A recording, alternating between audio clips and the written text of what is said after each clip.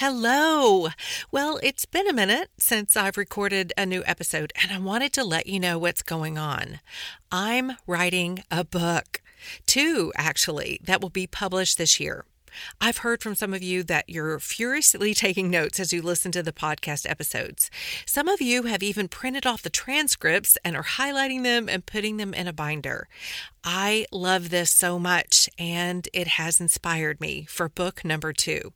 So what you've been asking for, it's coming. Now, that said, I will be recording a new episode soon and we'll get back to a regular schedule. In the meantime, if you're interested in hearing about the book and knowing when it's coming out, be sure to go to trishazodi.com and get on my email list. You'll be the first to know. Now, here's the episode you came for.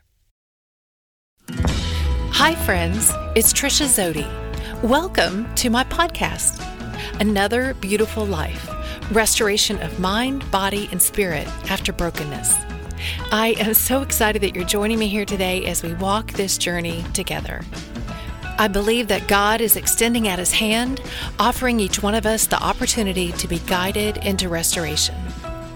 I also believe that with restoration comes freedom, adventure, and great hope. These are the things He's calling us to. And I'm glad we can do this together. Hello, friends, and welcome to episode number 87, The Healing Formula. So this has been an interesting few weeks for me. I shared that with you last week. As I look back at the past 5 years, I see the pattern now. June, July, and August are really hard for me. This year is different, though. This year, I have tools like I've never had before to help me process the emotions and deal with all the negative messages that want to take root in my head. I've been using these tools in my personal life since I was in certification to become a life coach. That training has literally saved my life. And the beautiful thing is, and that's what I'm recognizing right now, is that once you've learned these tools, you can use them in every area of your life for the rest of your life. So having this season come back around has allowed me to go through it in a more healthy and permanent way with these tools. Not to mention, I actually transitioned past it so much more quickly. Last week, I told you I had recognized the feeling as melancholy.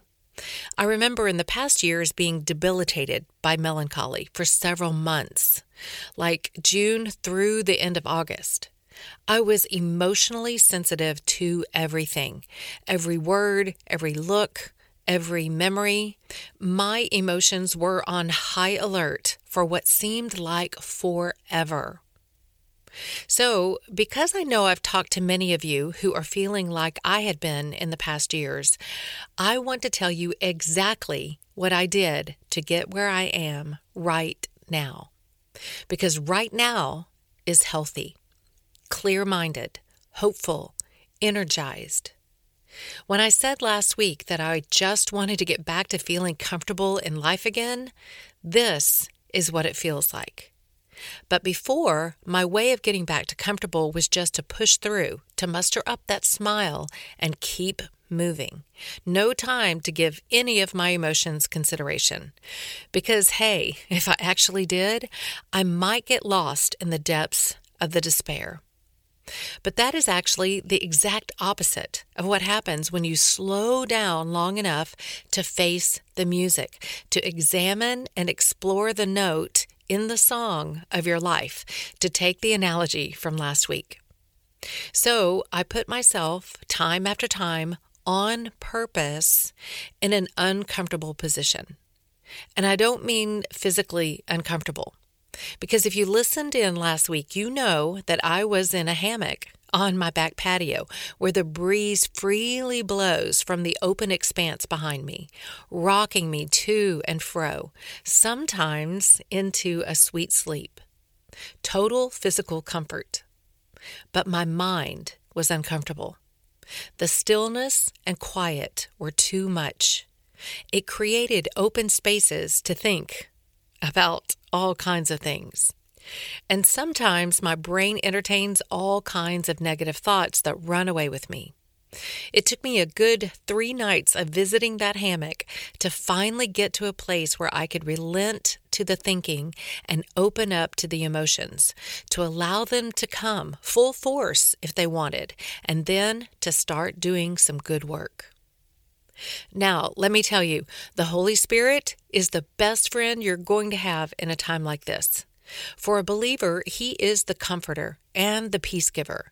But He's also the one who brings wisdom, knowledge, and discernment as His good counsel. And He's the one who strengthens you with power in your inner being. So, inviting Him into your situation is the most wise thing you could do. He wants to help.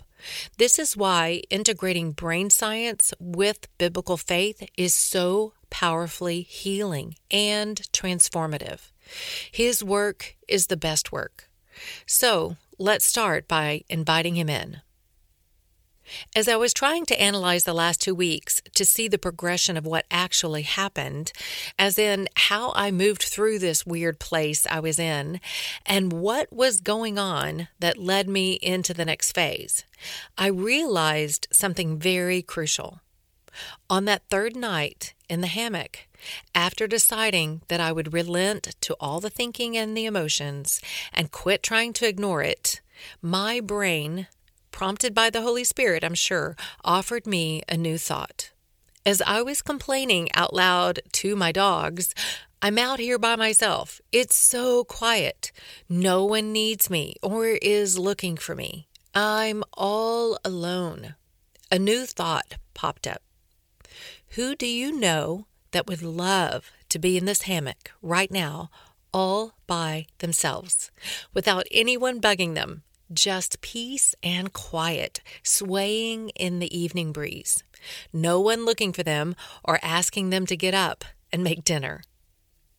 I immediately thought of several of my younger friends with littles that needed constant attention and supervision. She would love to be in this hammock right now. She would relish the solitude. And with that one thought, I felt a shift inside me. Being able to see my situation from another perspective created gratitude. And gratitude began to take root. And it changed me. Gratitude's perspective allowed me to open myself up for healing of old wounds, the wounds that kept me from appreciating the beauty of what is. And then I was primed and ready to invite in mindfulness, the next phase of moving through this season. I opened myself up to become aware of what I was feeling, what the thoughts were that I was thinking, and I asked myself why I was thinking that. The Bible tells us many times to be careful what we're thinking on and the messages we entertain. We should give it some consideration. We should give space to find out why we are thinking the way we are. The Holy Spirit can give us insight as to the reasons why we're feeling the emotions we are feeling. Then we should just get curious. This is where we're able to pull ourselves out of the center of the emotional event by becoming a watcher, as I described last week, and really get curious as to what's going on. Then try to bring in some logic and reasoning to the situation. As you've invited your brain to examine the situation, watch how the Holy Spirit helps you identify the lies you're believing and then guides your mind into truth. It's a fascinating process if you'll just make the time and space for it to happen. It's actually inviting the process, the very process you're initially trying to avoid because you think it's going to kill you. But it won't. It's actually going to bring you freedom and life. This second phase of the process took me a good week, but I was intentional about meeting myself and the Holy Spirit out on that hammock every evening to do some good work. And then I turned a corner. I felt it physically. Melancholy makes me feel lethargic. It makes me want to stay inside and hide. Sure, I'm able to work, take care of my house and pups, cook for myself, and all the normal things. but that's just about it. I have no desire or energy for anything else. But after getting a little gratitude check on the privilege of retreating to a quiet hammock every evening, I remembered back to the first time I strung up that Eno between my 2 brick pillars under my patio. It was a very warm, sunny afternoon, and the breeze was strong, which swung my hammock from shade to sun to shade to sun, back and forth. I was looking for a retreat, so I had brought out my portable speaker and turned on ocean wave sounds. I leaned back in the hammock and closed my eyes. I envisioned myself under a cabana in Mexico, 25 feet from the crashing waves. My own little paradise. The longer I laid there, the more real Mexico felt. I drifted off into a sweet little nap. When I woke up, I had such a sense of peace and calm and happiness. I was happy, like smiling from ear to ear happy. I'm not sure if it's because I was tickled that I could actually fool myself into believing I was in Mexico, or if the whole experience just honestly made me happy. Regardless, thinking back on this first hammock experience brought back that same feeling, happy. Which is interesting because that's not the emotion that I had when I started out. Remember, I was feeling alone and probably a little mad about it. But then I was happy. How can you have a turnaround of extreme emotions like that in the expanse of 1 hour? Something significant had happened here. And now I know what it actually was. It's called playfulness. Playfulness is the way people frame or reframe situations in a way that they are experienced as personally interesting and or intellectually stimulating and or entertaining. According to researchers of adult playfulness, it directly contributes to experiencing emotions such as joy, glee, and happiness. Which makes sense now why my little trip to Mexico found me feeling an immense sense of happiness. And then, even in the remembering of that experience, produced the same happiness. It was a reframing of the situation.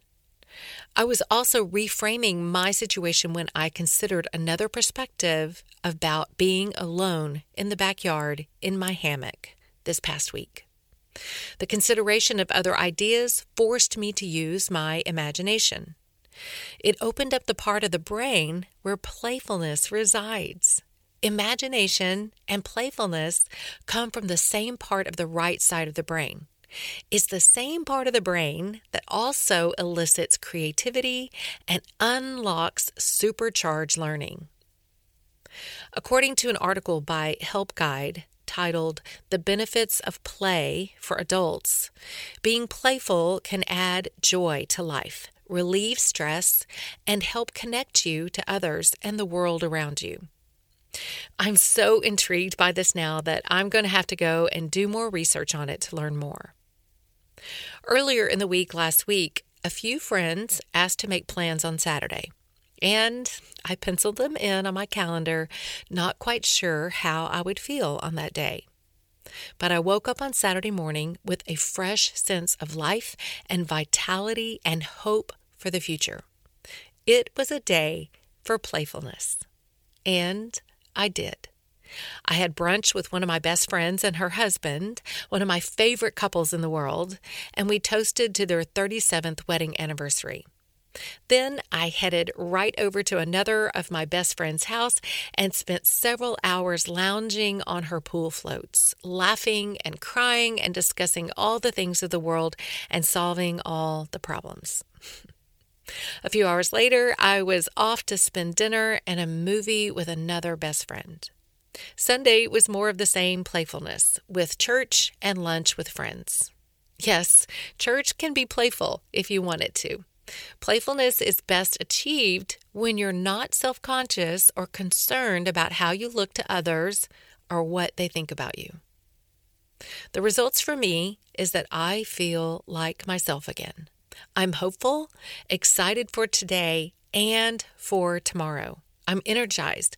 I'm looking for the next playfulness fix, and I'm happy. So, I think I've cracked the formula to transitioning through a season of change. Here it is. Holy Spirit lets us see our situation from a place of gratitude. Gratitude opens you up for mindfulness. Mindfulness accesses regions in your brain that creates playfulness. And playfulness and all its benefits results in restoration. That's it. Holy Spirit revelation, gratitude, mindfulness, playfulness, and restoration. This is the healing formula. Try it for yourself and let me know what you find. Friend, would you like some help working through this healing formula for yourself? I'd love to help you. I've put a link in the show notes for a free 30-minute call just so we can see if we're a good fit to work together and show you how life coaching would work for you.